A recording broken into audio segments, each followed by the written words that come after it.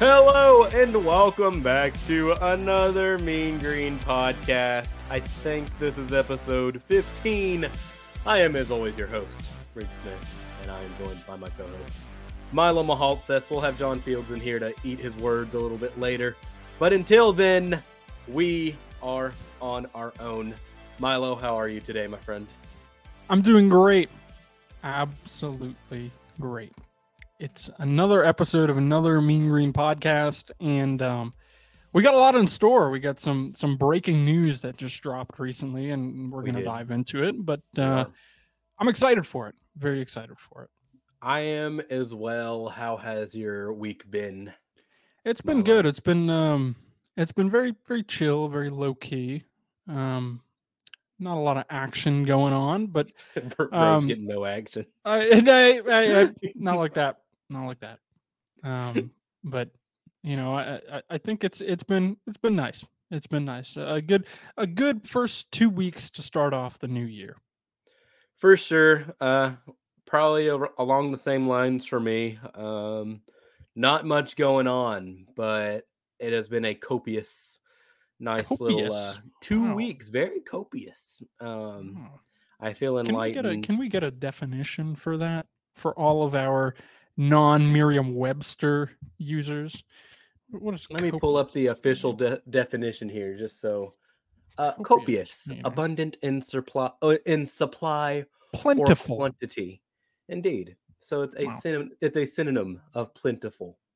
So I like that. That's good. Yeah. Word of the day. Another Mean Green podcast word of the day. Yeah, Casey's been sending me Wordles all week, and some of the Wordle answers she gets are just like incredibly stupid. Like I can't remember which one stumped her yet the other day, but it was something just like she sent it to me. Like, how is that something that they've put in a Wordle, dude? I have actually never played Wordle. I remember when it was trending. I tried to play it. I don't know. I put very minimal effort into understanding how it worked, but I just gave up. I didn't even bother trying it. And I know the Wordle craze was everything like 2 years ago. I just never jumped on that train. I think people still love Wordle though. Like they still play it. They're just more low key about it. Yeah, that makes sense. But enough about our year so far. We'll get more on that as the year progresses. But there was some big freaking news in the college football world today. Really in the sporting world, Nick Saban has announced his retirement. The legendary 7-time national title winner, only guy who's done that. Wow. I mean, end of an era is the first thing I think I'd like to say here. Yeah, absolutely. Actually, my take this week was going to be it's the end of the Alabama dynasty, really. I mean, that's it. For me personally, I think Alabama, they're still going to, they're going to recruit very well, of course. They're going to advertise their 2 decades almost of success. But at the same time, I think it is truly the end of an era with Nick Saban. What a phenomenal coach. Easily, undoubtedly, the best coach in college football history. Oh, for sure. And, this program is not going to be the same without him. They're not going to be the same without him. No. You're probably not going to see Alabama continue to be in the running for the Natty as continuously as they did, or as consistent as they were in the past several years. But I just want to say, who called it? Who had a take earlier this year? This is the mother of all Milo knows ball takes, because I called it at the beginning of this year. I said, Alabama's not looking too good. I mean, they're okay. They ended up making the college football playoff, of course. And I personally don't think they should have gotten in, but they did. And of course they lost to Michigan, who ended up winning, and we'll get into that. But so anyways, I said that Alabama, if they continue to not perform up to standards, we could see Nick Saban go bye-bye. And he did. For good. But I don't see, here's my thing. I don't think they didn't perform to standard. I mean, 12-2 with a loss to the eventual national champion and a playoff team, that's not too bad. That's not too bad as well, but this is an Alabama program that is usually a lock for a top 4 spot. every year, top 5 spot. So to be out of the top 5 all throughout the year, and then all of a sudden in the final week, jump all the way into a college football playoff spot. To say that they were on top of their standards is, I mean, I think they probably fell a little bit short of it. Yeah, year, I mean, but, they weren't as good as they had been. I think it's really hard to be as good as he had been in the yeah, last what I just lost the ability to speak. I'm sorry. For the last 16 years, because he was hired in 2007. So, I mean, it's just kind of hard for me to go like, yeah, this season was not up to Alabama standard, and that's why Nick Saban is done. No, I think the guy's just tired, and there's not much yeah. else you can really do in college football if you're Nick Saban. I mean, you've done it all. There's nothing that he can be ashamed of leaving his career behind. You can't say, "Well, I never got the recruits I wanted." Definitely Well, of course. did. I mean, he did everything that Yeah, you he could have did dreamed everything. of as a college football coach.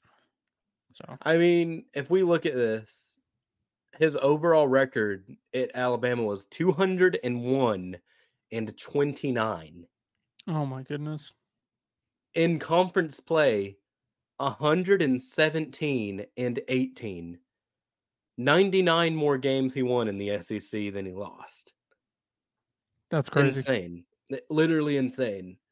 And then if you look at championship games, he went, just making it sure here, 1, 2, 3, 4, 5, 6. He went 6 for 8 at Alabama and national titles. And I mean, what else can you say? Go to the title 8 of 16 years. That's so they're competing every year. There was never a time that they were not competing, except his first year.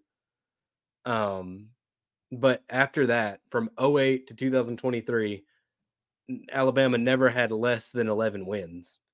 Yeah, one of the most dominant dynasties in all of sports, honestly. Like I would say without a doubt in all of sports. Oh, for sure.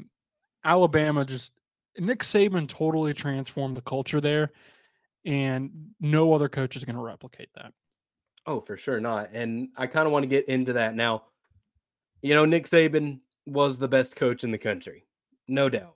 For 16 years, he was the best coach in the country. Now, I open the floor.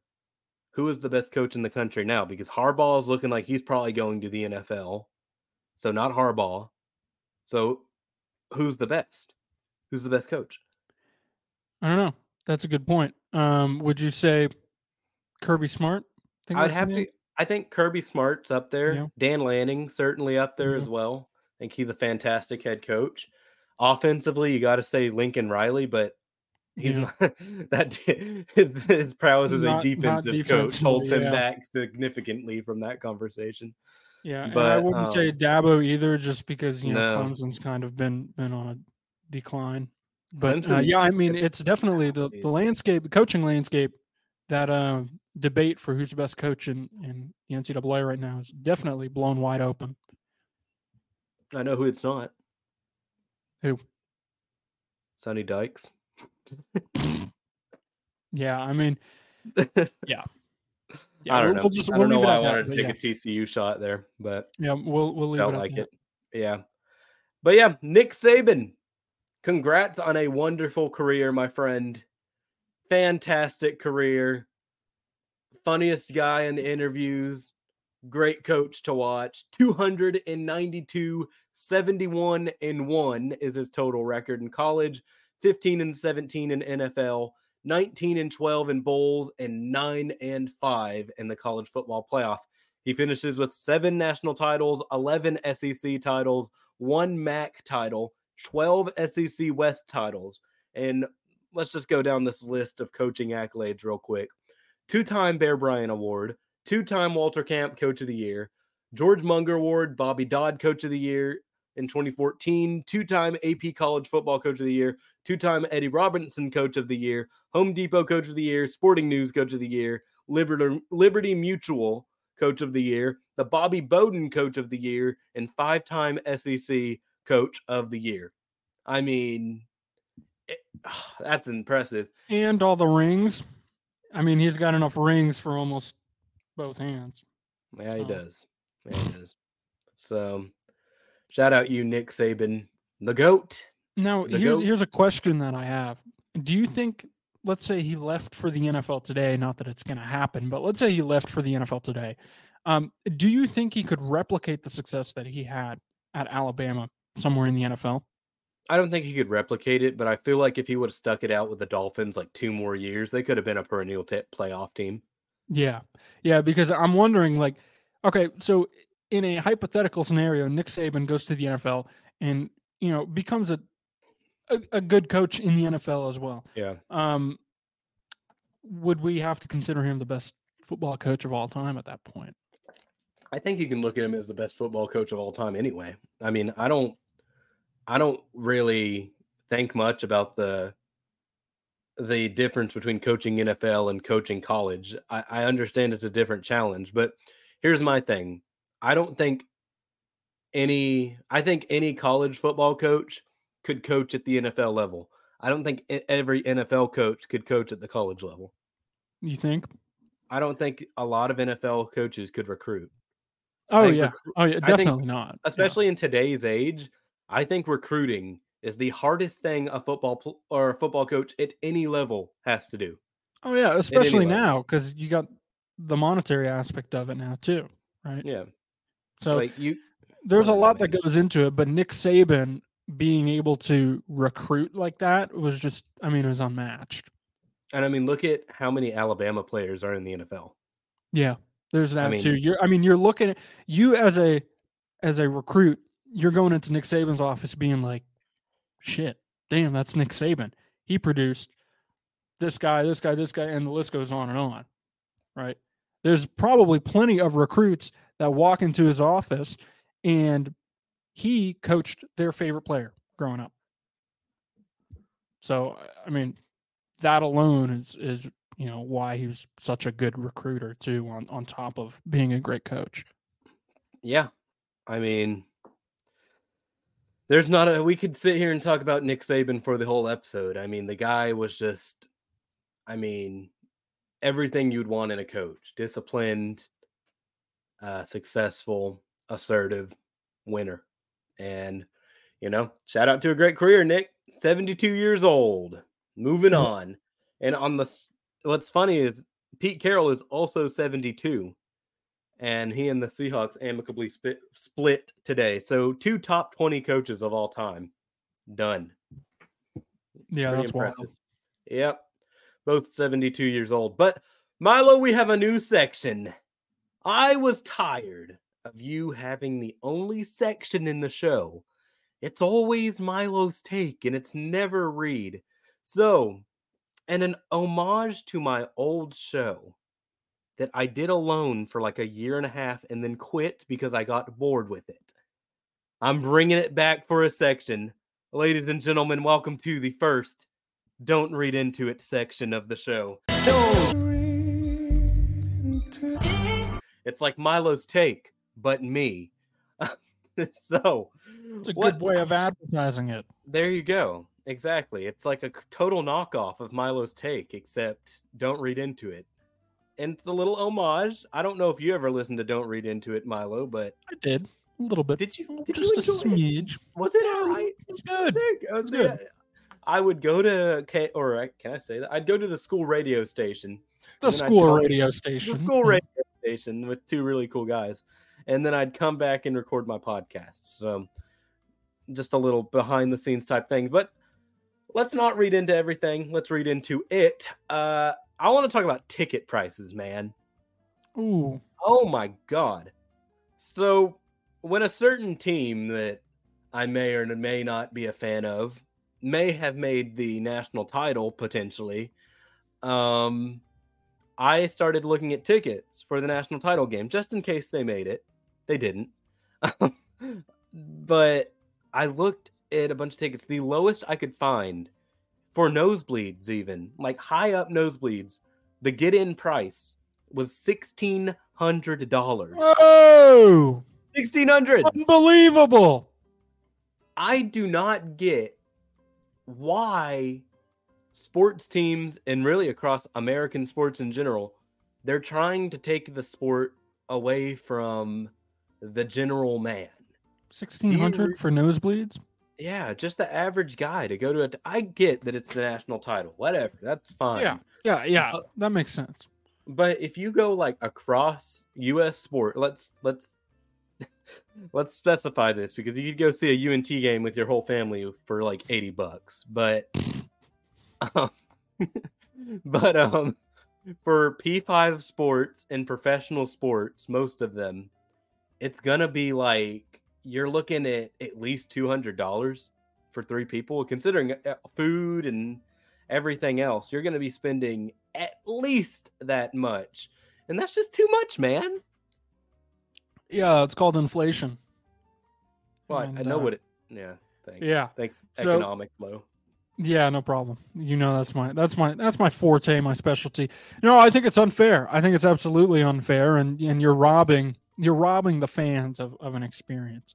A similar scenario, not really similar, but I'm a huge New York Rangers fan. They play at Madison Square Garden, the world's most famous arena, also known as the world's most expensive arena, because you can't go see a game there without spending an arm and a leg. And you know what they say? The most loyal fans, the most dedicated fans are up in the nosebleeds. That's true. That's very true. I think that's true. Yeah, let's look at this. Yeah. Let's just look at this. So if you would like to go see the New York Rangers play at the Garden, you're going to have to, let's sit in 318, which is one of the highest sections. On StubHub, just $219 each. Yeah, and who are they playing? They're playing the Caps, and the Caps suck this year.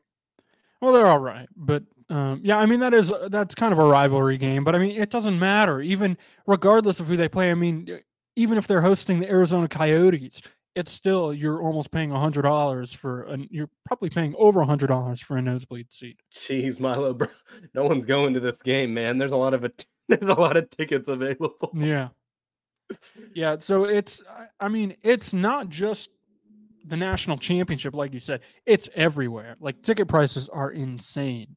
Yeah, and let's go see a Lakers game on StubHub. Let's just see how much that is. Let's see, the Lakers playing the Suns tomorrow. Let's see. I want to sit in section 312 top. $75 each for nosebleeds. That's obscene. I don't know. I mean, I know it sounds like I'm like and moaning a little bit, but no, I mean, it's a valid point. You're taking sports out of the average person's pocket, because you're going to get mostly like upper middle class to rich people going to these games, and they're not the ones that are going to sit in those stands. It's the middle class, the hardworking folks that are going to sit there and go watch your games and have been fans. Yeah, and I don't mean to hit on the upper class people that can afford those tickets, but I feel like the majority of sports fans in America, the diehard ones, are the working class, the middle class ones, the people that can't really afford tickets to the national championship. All the people that get these really expensive tickets, they usually get them from work, and as prize tickets, or it's a lot of corporate people essentially that will get those seats, and they'll sit there and enjoy the game. Yeah. And you take it away from the real fans. Yeah. Maybe they don't even enjoy the game, dude. They just are there. I don't know. Yeah. I agree with you though. But no, don't read into it too much. Hey, and That's my first section. That's what I think. I was going to buy CFP CFP tickets, decided not to. But I just still want to talk about the CFP. And for that, let's bring in John Fields. Come on in, Johnny Fields. welcome to the show. It is your third appearance, technically. Welcome back. Yeah, I mean, it's always a pleasure to get to hop on with you guys here. Today might not be quite as much of a pleasure, just because I'm on here to eat a little crow and show a little integrity, but that's all right. What the hell was that? Eat a little crow? Just a little bit. Just eat a little crow? Absolutely. I'm not sure I would put those birds anywhere near my mouth, to be honest with you, but they're an abomination that I would not be sad to see wiped out. That's all I have to say about those. Crows say hello, though. You ever see that one that's like, hi? Oh. Yeah, they're just trying to get into your pathological system, get you to sympathize with them somehow, and then they're going to take over the world. So you got to be. Yeah, they're known as evil birds, and for a good reason. You know, they can say a little bit more than just hello. Well, but Edgar Allan Poe's was what? The Raven? The Raven, yeah. Yeah, not the crow. But let's get into it, man. Speaking of crow, Michael Penix Jr. could not crow the ball, nor could he throw it. Oh, my God. Michael Penix Jr., 8 against Michigan, ladies and gentlemen. Oh my gosh. Let me read out the stat line. 27 for 51, 255 yards, a touchdown, and 2 interceptions, and hurt feelings and hurt ribs. Washington lost the national title 34-13 to the Cornball Wolverines. And wow. I mean, who could have seen it coming? I picked Washington. I believe everyone in the group chat picked Washington. No, but one person didn't pick Washington. Milo, you picked Michigan, and you were correct. Right. I called Michigan going all the way at like the halfway point of the season because I know ball. I just knew that Michigan, it was their year. Think about it. You got to think about it for a second. This is a team that is ranked number 1. They're a powerhouse. They took down Ohio State too. On top of that, this is a team that could not get over the hump for years. So you look at them, they're number 1, they're over Bama, they're over Ohio State. It's their year. It's got to be their year. And they take down, the minute they take down Alabama, you think they're going to lose to Washington? You think they're going to lose to Washington? No. Another thing to note, one last thing. We see this happen all the time in sports. The Cinderella story. We see it everywhere. The NHL, we saw it with the Florida Panthers. The year prior in NCAA, we saw it with TCU. Cinderella story, the team that you wouldn't think goes all the way, they go all the way.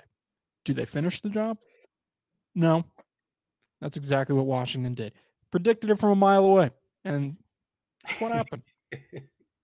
Well, they didn't do it, but John, I just want your thoughts on this one before I give mine. I think everyone pretty much knows what my thoughts are at this point. So, John, what did you think? Oh man, yeah, this is going to be pretty hard to. No, I'm kidding. It's not that difficult to say. I was wrong. I thought Washington was the number 1 team in the country all year, and I was almost proven right, but I wasn't. They were the number 2 team in the country. Michigan was better. And it's painful to say that because really it felt like for much of the year that hopping on the Washington train early was going to do me well, but it just didn't quite turn out that way. I would like to say as well, it's something that came up in our group chat, but just the fact that Michigan won based on just sheer fuel from just completely self-inflicted adversity. The fact that Michigan thrived off of that, there's nothing more American about a team than that. So congrats to Michigan on winning in about the most American way possible. I mean, if that's not the epitome of how it should be done in this country, I don't know what is. What? I mean, should I put a bald eagle screech over that speech? I think you should. Yeah. Wow. The most American way to win it. What a cornball. Yeah. You're our cornball of the week. You are the cornball of the week. Well, I tell you what, I do have one other thing I'd like to add on Michael Penix. I respected the fact that he was willing to stay in the game, take all the hits and everything like that. Like I respected the fact that he was going to go out like that and not, do the smart thing for his draft stock and go sit on the sideline. Like I respected it that he didn't want to go out any other way. And I also like to point out the fact that Michigan had pretty clearly the best defense in the country. I mean, they just made Washington look silly a week after Washington made Texas look silly. So it was just one of those things where Michigan was just better than I thought they were, and they got the job done. Washington did not make Texas look silly. I think they did. Absolutely What are you did. talking about? I think Michael Penix Jr. dropped it all over the Texas Longhorns. They were 4 plays away from losing. Right, because that's because they had to, the game. They had to give them a fair fight, of course. So they took their foot off the gas. But make no mistake, 3/4 of the game they got clapped. But Quinn throws an accurate ball to A.D. Mitchell, or Quinn Ewers, pardon me. Quinn Ewers throws an accurate ball to A.D. Mitchell in the corner. You're telling me that and Texas wins that game. You're telling me that the narrative is not different. If it's not the fourth quarter, the final seconds of that game, Texas is not in the position to make that throw. If Texas wins that game, then it's a gritty Texas team out-dueled Washington at the very end. This is just like the 2006 Rose Bowl. That would be the same narrative. That was the exact same drive. That was the no. You listen to me. That was the exact same drive that Vince Young took the Longhorns on against USC. The difference was it was Vince Young, not Quinn Ewers. Quinn Ewers didn't have the playability that Vince Young did, so Texas didn't win that game. The play calling wasn't that great either. But maybe Texas just themselves the whole game and they set themselves up for failure. Maybe Michael Penix Jr. just absolutely clapped their cheeks, because that's all I saw. That's all I saw throughout the entire night. Penix was just throwing Penix had a good game. I'm not denying. I never said anything about Penix not having a good game. All I'm saying is that Texas had the opportunity to win that game and they didn't. So you can't say that, they made Texas look bad, because they did not make Texas look bad. No, I think they did. They did for 3/4 of the game. 3/4 of the game. It was a 6-point game. It would not have been a 6-point game had they not let them get back into it. And they didn't even pull away. The only quarter that Washington was like significantly better than Texas was the 10-0 third quarter. They came out faster, and Texas' defense still held them to 10. I don't know how you can complain about that. Washington didn't score a touchdown for the last quarter and a half. So that was not, Washington was so fantastic. Not saying that Penix didn't have a great game. He looked great. He had a great game that he didn't against Michigan, by the way. The difference between a powerhouse P5 program and one that is an average. That P5 is program. is the dumbest thing I've ever heard you say. It's not what dumb. Are you it's not dumb. About? You're really comparing. If we're comparing history, you're comparing Washington to Michigan. Texas. Put Michigan. You're not listening to my take. Here's my take. Put Michigan or another powerhouse P5 program like Alabama, Michigan, Ohio State, any of those other big name schools, they finish the job. They don't take their foot off the gas in a game like that where they're up. Washington, on the other hand, they took their foot off the gas. And that's why Texas was able to get back in the game. I don't agree with that. I don't. That's the point that I was trying to make ultimately. I think Texas stayed in there. It was fluky that Texas even got the last chance in the first place, because they got an extra 30 seconds when the injured guy went down because of the rule stoppage. So really only should have had like 15 seconds. That's football. You never get in that position. That's football. You can't say that's fluky football. When that's football. Absolutely fluky. You can't like say Washington fluky. You have like the same opinion as the people that were like, remember when Mahomes won the toss and beat the Bills 2 years ago? Oh, yeah. And people could not stop complaining about the overtime laws. Yeah, no, I remember that. And they're right. Like, both teams should get a chance in overtime. Yeah.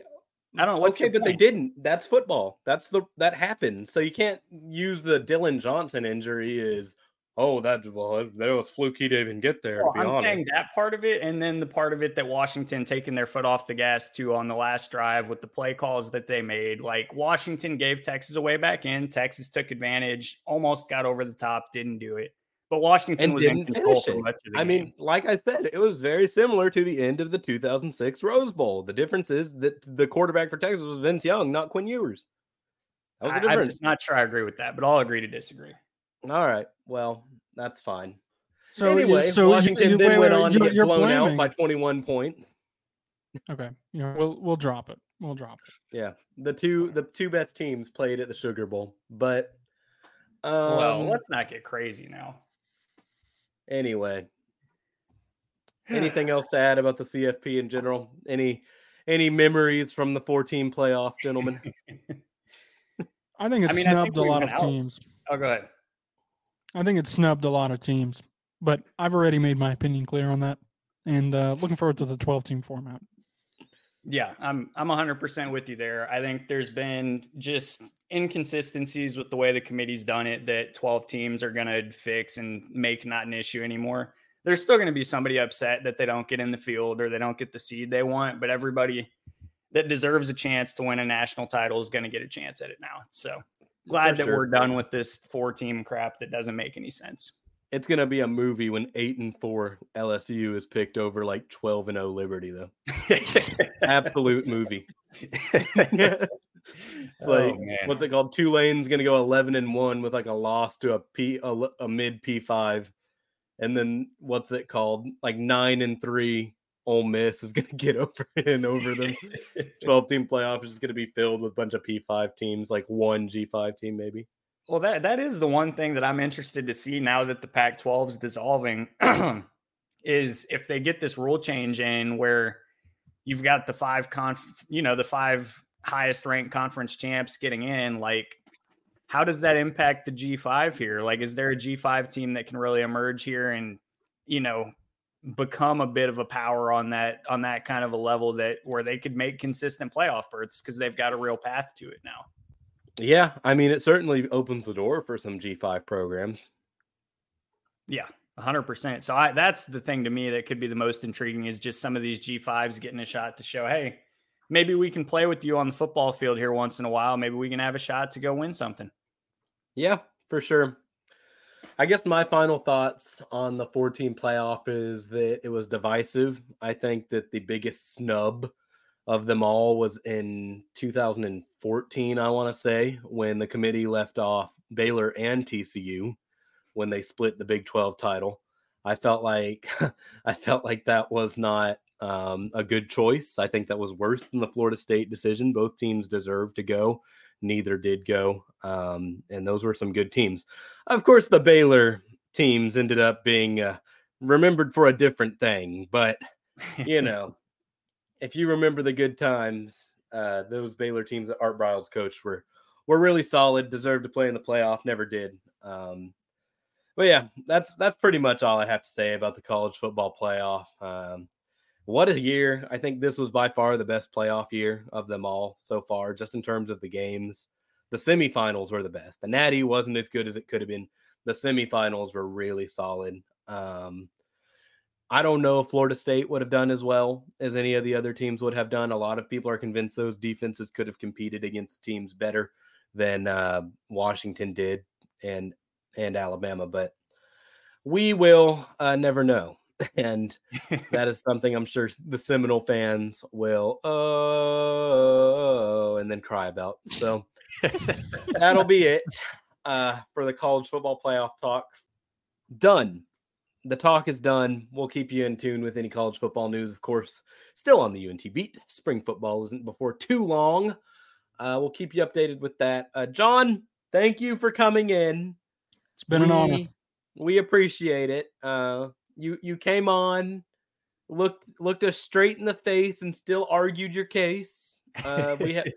These conversations are a lot more civil than the ones we have over PlayStation. We have to control it a little bit, so it's nice when we're forced to be civil. Well, yeah, thanks for coming on. We'll take it from here, buddy. Hey, thanks for having me on. Thanks for allowing me to eat a little crow here and tell everybody how wrong I was. And all I know is I'm going to be right next year, and Texas ain't making the playoff next year. Yeah, we'll see. John is stuffing his face with crows right now. Stuffing his mouth. Stuffing. The crows are all the way in his throat. But that'll be it, John, man. We'll get you on again soon. We got to get Bab on first. Before we have you on again. We still haven't had Lub or Bab on, so we got to get them. We got to give some other guests a chance, man. We can't just be biased. Well, you kept the spot for me to be the best guest first, so I appreciate that at least. There you go. Save the best for first. Exactly. All right. We'll catch you, man. All right. See y'all.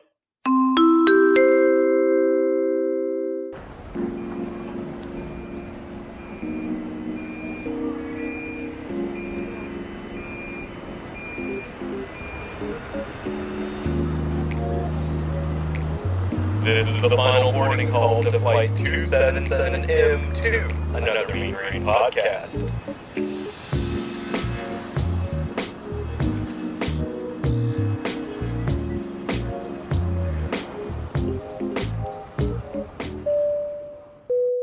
All right, man. Well, that was John Fields. You guys can find him at drcsports.com. He runs that high school beat for them. Man is in a different, gym every night right now. Go show your love and support to him. Follow him on Twitter at JohnField0. Exactly how you think it's spelled. John Field with an S, 0. That is what it is. Go and show him some love. He's one of the hardest working people I know. Anyway, after a lot of talking, it is now finally time to get into the hardwood. And Milo, it's been a good week for the hardwood. Man, it's been a good week. It's been a good week for the hardwood. Since we last spoke, UNT beat Wichita State in Wichita 74-62. After that, they beat Tulane. They came home, beat Tulane 70-56. A Tulane team that came in 9-3. I mean, they weren't bad by any means, and UNT wiped the floor with them. A career high points again for Mr. Jason Edwards. He dropped 37 points against Tulane. Oh. The guy was on fire from three-point range. He went 8 for 10. Made his first 8 attempts as well. They could not stop him from the beyond the arc. And what did I say, Milo? I said Jason Burton is going to be Jason Burton. A little too early. Jason Edwards. Jason Edwards. Sorry. Jason Edwards was going to be the next big JUCO guy for UNT. Of course, following in the footsteps of Javian Hamlet and Tyler Perry. And so far, he's been that for UNT. In fact, I've said this, I think he has a deeper bag than Tyler Perry. You think so? I think so. I've heard you say it. And I think, you shooting 8 for 10 and dropping 8 for 10 from beyond the arc, right? And dropping 37 definitely shows that your bag is deeper. Yeah, and I think he drives to the rim a little more effectively. He's a bigger body, 6 foot, and he's a sophomore, so he has a lot of time to grow. I don't know, man. I think he's been very, very good, and he's gotten 2 starting opportunities the last 2 weeks with John Buggs and Reuben Jones out. So I think he should stay in. Well, he was getting starter minutes anyways. He just was not starting the game. Oh yeah. Well, I think he should start the game then because if it ain't broke, don't fix it. And he is most definitely not broken. I mean, it wasn't all sunshine and rainbows.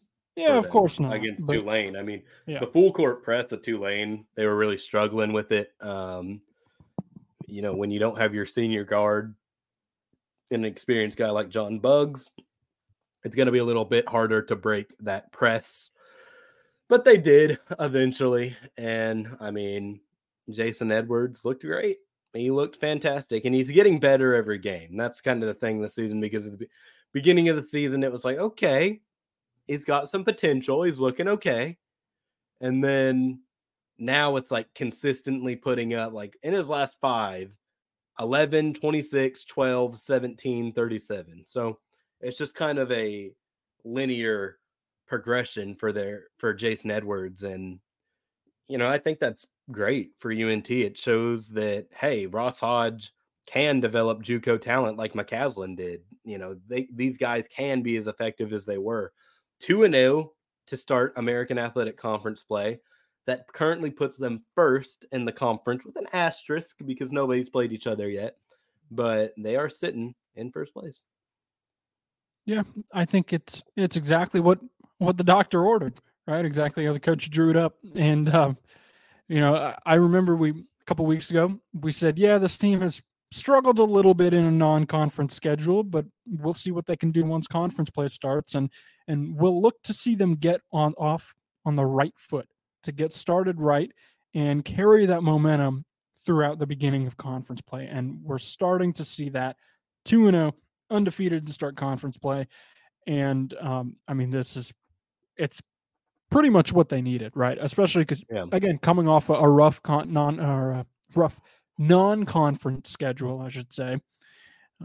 This is exactly what they needed. Yeah, for sure. It's going to be a tough conference, like we said last week. Going to be a very tough conference run for them. They play Temple this weekend back at the Pit on Saturday. They will be facing the Temple Owls. Temple is 9-8.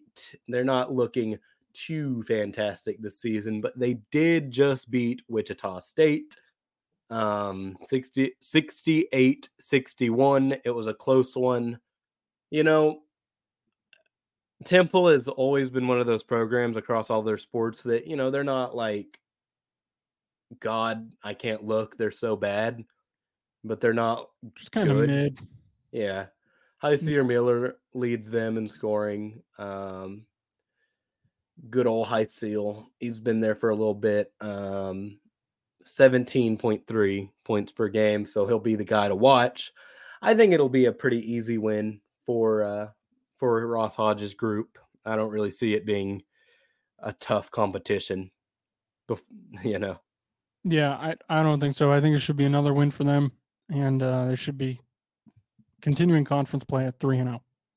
Yep, I completely agree with you. It gets a little bit tougher after next week, though. January 17th, they play Eastern Carolina in Greenville. Then they stay in North Carolina to play Charlotte 3 days later. But then it's after those two games that you really start to get a lot tougher. SMU at the Pit on January 25th. Florida Atlantic in Boca Raton, even though Florida Atlantic has looked kind of shaky these last few days. They're fraudulent. That's exactly what I said. Fraudulent. You know, they might be fraudulent Atlantic University. You put it on my Twitter.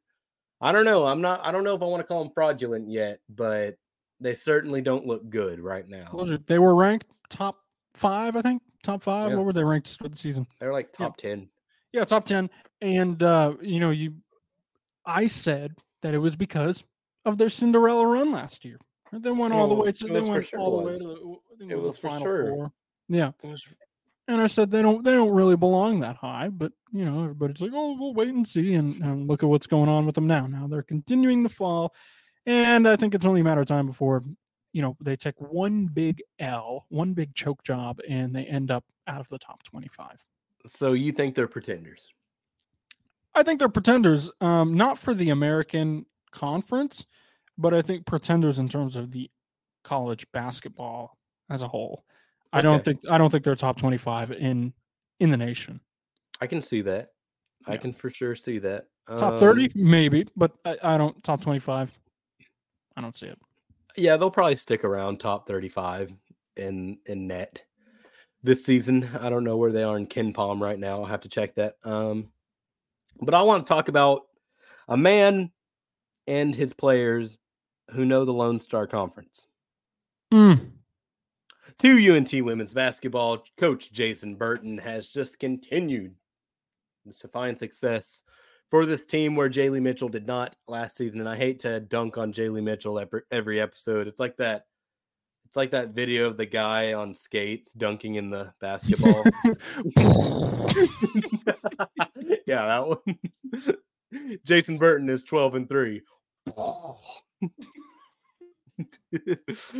They're back on the win streak, 2-game win streak. They went to Philadelphia and beat Temple 74-63 on the second day of the year. And then 5 days later, they came back to the Super Pit and defeated Florida Atlantic amply, 86-52. Was not even a close. Didn't even give them a chance. I just dropped something, so if I sound far away from my mic, that's why. If they sound far away, or pardon me, if the score doesn't sound close, then you're absolutely correct. It was not close at all. Florida Atlantic was no competition for Desiree Kernal and the UNT women's basketball team. They are up to 12-3, like I said, and they're only getting better. Under Jason Burton. And it's kind of a shock to me a little bit because this team was so unbelievably bad last season. And with a coaching change and, not a lot of time to instill a culture, he's really had these women playing. I mean, 2-1 conference play. They're sitting 5th in the conference, but they also have the best record overall in the conference. So that is certainly something to look at there. Yeah, I think that definitely is. And it's like I said a couple episodes ago, at some point you win enough games to where the conversation changes. It's no longer about, oh, well, when does this hot streak end? And it's all of a sudden about, okay, these guys are legit. They're for real. They're contenders for the conference. So I think we're at that point now. We're at that point where the conversation has shifted. These guys are legit, and they should be in contention to take home the American. Yeah, and I mean, they've shown the ability to bounce back as well, because they had those 2 straight losses to Charlotte and Montana State. And what do? They just win 2 straight in response. So it's kind of one of those things. It's like you can't beat them down. Yeah. I mean, that's crucial in a team that is supposed to be a contender. Bouncing back, the ability to, not get disgruntled or discouraged by a big loss or an upset, to bounce back like that is a huge component of a championship caliber team. Yeah, and they've excelled at it, man. So good for them. Very good for them. I think Jason Burton's done a great job. He knows the Lone Star Conference, and we've been big on that. Does he know? He does. But yeah, shout out UNT women's basketball coming up for them. They travel to I just lost my ability to speak. Wichita State. Wichita State is a lowly program in women's basketball. 5-11 overall record, 1-3 in conference. Game they should be rolling over. Not much to say other than that. They should be winning that one by a large margin. Yeah, I think so. But like we just said, if they don't manage to come away with the win, I think it's safe to say you can bet on them bouncing back as well. But again, it should be a given win for them. Yeah, for sure. But Milo, man, I just checked my phone. Can't see anything. I don't know what time it is. Can you tell me? I think it just might be time for Milo's take. Better check that timing. It's time for Milo's take. Oh, yeah, you're right. Yeah, there you go. So I don't think Jameis Winston did anything wrong over the weekend. Oh, I don't think he did. I was going, in his life or not in his life, over the weekend. Look, Jameis Winston and the Saints were playing the Falcons over the weekend on Sunday, and they just creamed them. They creamed them 48-17. This is a rivalry game too. Now, in the final seconds of the game, New Orleans has the ball in the red zone. They're on the goal line, essentially, the Falcons' goal line. And they set up in victory formation, and they're about to take a knee, It's whatever. They're going to take a knee, run the clock out, game's over. I mean, they got it in the bag. They're up by like over 20 points, I think, at this point. It was a lock. Instead of going for the knee in victory formation, they take it into the end zone for a touchdown. And this has spurred outrage, or I mean, it's kind of a mixed bag. I've seen a lot of people on Twitter saying that, this is poor sportsmanship. You shouldn't do this. You set up in victory formation, take the knee and call it quits. Don't shove the knife in any deeper. I mean, why would you do that? Be respectful. Show good sportsmanship. I don't think Jameis Winston did anything wrong here. Look, he's the quarterback. If he wants to go for the extra touchdown, I understand that, they set up in victory formation to trick them in the final seconds of the game. That's not cool. I don't care. And I think it's a rivalry game. It's a rivalry game, and you want to show them that you mean business, right? You mean business. You're not playing around with them. You're not taking them kindly. I don't think Jameis Winston did anything wrong. Now, you can also sit here and say, oh, well, according to the head coach, and drawing a blank on his name, but head coach of New Orleans, he said that was not the intention on that play. The intention was to take a knee and, run the clock out and not go for the extra touchdown. So Jameis Winston was then grilled by a reporter in a locker room scrum at the end of the game. The guy's asking him, "Do you think what you did was the right thing? Was that the right thing to do? Who decided? Was that the right thing to do? Who decided on it?" And Jameis Winston is like, "Oh, the team. We decided on it." And so the reporter's asking him, "Do you think you did the right thing?" And he's like, "Who's you? You mean the team? Because we were the whole team collectively decided to score the touchdown." Yeah, I mean, listen, I'm usually not a fan of running up the score. I think that's kind of unsportsmanlike. But you bring up a big point. Atlanta and New Orleans is a huge rivalry. It always has been a huge rivalry. You cannot get mad that Jameis Winston decided to score a touchdown there because it's a rivalry game. And let's look at it this way. Dennis Allen, the Saints head coach, he was like, okay, yeah, whatever, it wasn't my call. It was Jameis's. Arthur Smith, on the other side, got fired. So the Falcons can be upset. Arthur Smith can be upset. He can be upset on his couch eating some popcorn because that's where he's going to watch the next Saints game. I think a lot of it is just Arthur Smith was upset that he kind of saw the writing of the wall of his own career. Yeah. And, when Jameis Winston scored another touchdown or handed it off to score another touchdown, made an audible of his own, it rubbed Mr. Smith, not me, Arthur Smith, the wrong way. You could see him when time expired in that game and it was over. He was irate. Pissed off. Yeah. Well, I don't think Jameis Winston and the Saints did anything wrong. Rivalry game, that's what makes the sport good, right? Yep. So, no, yeah. I completely agree with you. Agreeable take, Milo. Agreeable take. A little bit different. No college take this weekend. No. College, we're screwed because college football is coming to an end. And man, what are we going to talk about over summer, dude? Recruits. We'll talk about recruits and the new NCAA football game is going to come out. Oh, that's true. That's we'll review true. That. We will return to the gridiron for college football. We have to have an online dynasty when NCAA football comes out. Oh yeah. We'll give our review on that game here on this podcast. For sure. Yeah.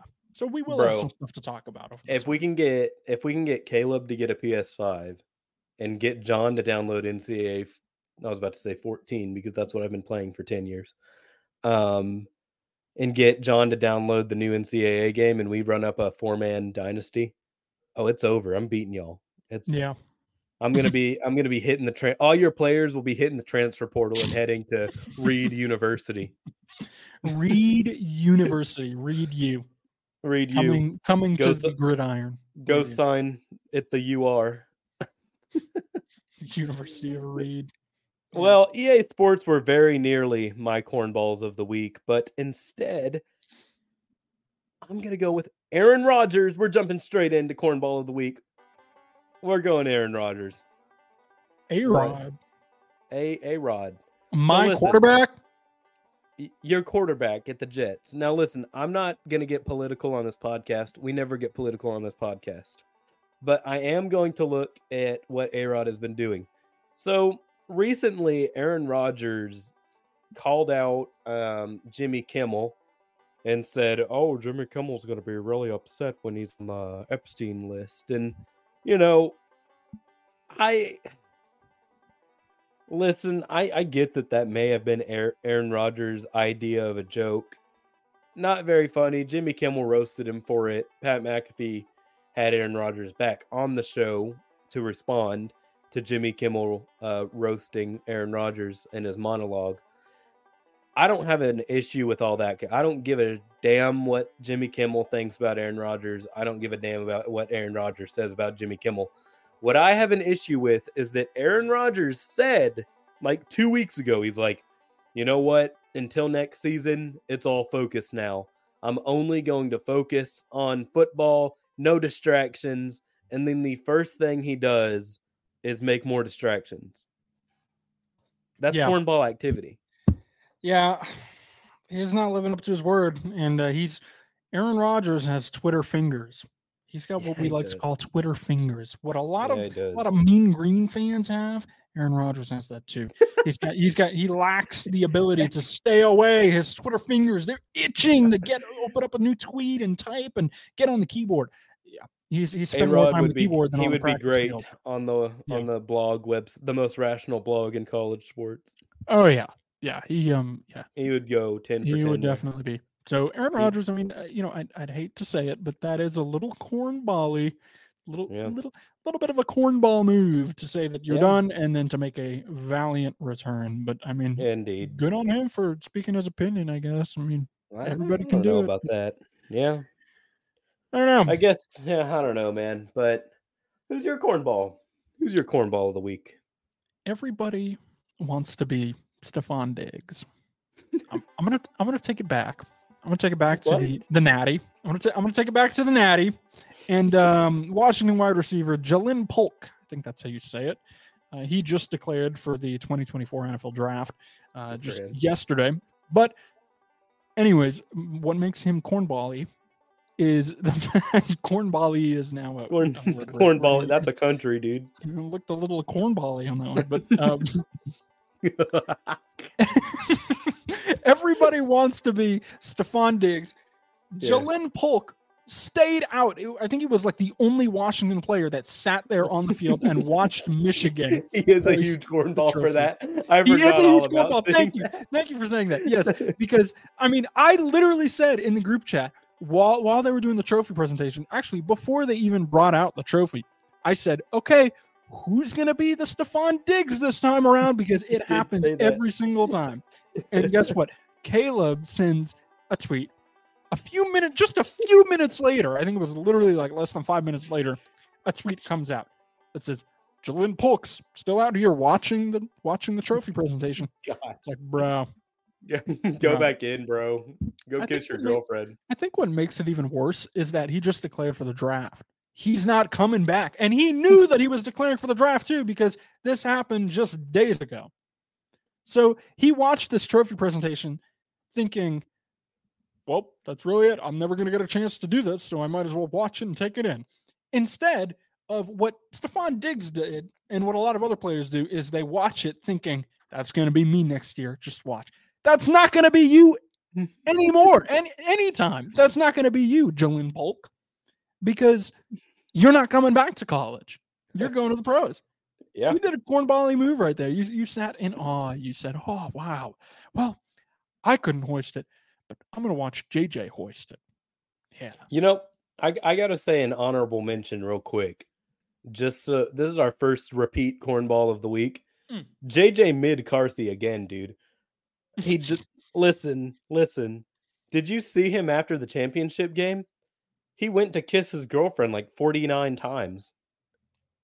Hey, well, cornballing material, but what is a little love hurt, right? A little love. Listen, if Casey ever wins an NCAA title, I thought about it. Am I going to lean over the glass? Am I going to be JJ McCarthy's girlfriend in that situation? Okay. So you bring up a good point, JJ McCarthy, cornball for Michigan. How about Jim Harbaugh and the whole Michigan team singing for "He's a Jolly Good Fellow" in the locker room after they win? Instead of bringing out the champagne bottles and going crazy and playing rap music. They're kids, dude. For he's a jolly good fellow. For he's a jolly good fellow. And you can say, oh, well, they're kids. LSU was playing Get the Gap. LSU a few years ago. Bro, and there was that cold Joe Burrow with the Joe Shiesty with the cigar. You remember remember the Ed O quote? Be careful with that cigar, son. Yeah. but no, you got Michigan full of white boys. For he's a jolly good fellow. For he's a jolly good fellow. For he's a jolly good fellow. That nobody can deny. Woo! Yeah, we did it. Yeah. I like it straight out of a cartoon or something. Charlie Brown celebration. In that thing, they kept doing the Who has it better than me right now? I'm sorry, but actually, my real cornball should be Jim Harbaugh and the rest of the team. And Harbaugh's over there directing. He's over here like it's like he's a jolly good fella. Like I don't know, dude. It was bad. I saw that tweet today. Bro, I'd watch one too many Lifetime movies, my guy. Yeah, it was literally something straight out of like one of those like Mighty Ducks type movies. Bro. Dude. Or Miracle on Ice. Miracle. Bro, like Miracle wasn't corny though. Miracle wasn't it was corny at times, but like I don't know. Tonight we fight. Tonight we play for the United States of America. I want the goalie who wouldn't take the test. Oh man. My God. All we right, got some big honorable cornballs this week. It was a cornball. I can't get over it. It was a little cornbally. It looked a little cornbally on that play. I completely forgot that Jim Harbaugh did the segment. He's a good fellow. I can't. What do you got going on this weekend? We are going to probably venture back to downtown LA. We'll probably spend the day there, do something, and because we stayed local last weekend, and I can't remember what we did the weekend prior, but yeah, we're gonna do a little touristy and a little bit touristy out here, little attractions, and we'll go enjoy our weekend. Have fun traversing Los Santos. Yeah. Yep. Yeah. You visit Mount Chiliad yet? What? I said you visit Mount Chiliad yet? No, not yet. Oh, gotcha. But yeah. I bet I will. Yeah, there you go. I will. Yeah, I'll go to Vinewood too. Yeah, I've been to Vinewood. Yeah, I've been there a couple times. Pull up Sarah's whip into Los Santos Customs. Yeah, I've seen a couple of them. Yeah. You saw a couple LS Customs. What can the best mechanic at LS do for you? All right. Yeah. All right, man. I'm doing some tourism as I guess not tourism. He's going to Beantown. I'm going to Beantown. I'm heading up to Boston, enjoying my final 4 days of freedom before my the semester starts. Leaving tomorrow. It's Wednesday. I'll be editing this on a plane. It's a 3-hour flight. I'm done doing connecting flights. I decided I'm done with connecting flights. Yeah, it's rough. It's rough. Yeah, I mean, we do them. We've done them before as well. To go back to San Antonio, it's just too much, dude. It's like after one, you're done. How far is the flight from San Antonio to DFW? It was like 30 minutes. We were literally in the air for like, I don't know, 15, 20. We were in the air for 15 minutes before he's like, all right, we're going to start making our descent. I was like, really? Oh. So the flight path is like a triangle, dude. It's like, it's literally like a triangle. Like it's so short, but yeah, That's it was insane. one of those things where I felt like we taxied for longer than we were in the air. But, my God. Yeah. Dude, I got a middle seat tomorrow. Well, best of luck. I mean, you are going to subject the passenger to the left and to the right of you with the greatest podcast on the market. I'm going to man spread like a king. One leg in the lady's lap next to me, the other in the guy's lap on the other side. I'll be editing the podcast with no headphones on. I mean, there you go. Just a true airline free passenger. Promotion. There you go. Free promo. just ask them, hey, ma'am, have you ever listened to another Mean Green podcast? Just asking. There's gonna be someone from someone from Ecuador, whatever. they're gonna be like, no habla inglés. They're gonna have no clue, but you're gonna have to put them on. There you go. We should start doing this podcast in completely Spanish. First, I have to learn it. Same here. It's okay. I'm taking Spanish this semester. I'll be a pro by the end. All right. That'll be it for us this week, man. All right. If you enjoyed listening, then you'll love being a Mean Green 24/7 VIP. With basketball season in full swing and softball right around the corner, you'll not want to miss content like By the Numbers, a look at UNT's wins and losses by the facts and the figures. Be sure to subscribe to Mean Green 24/7.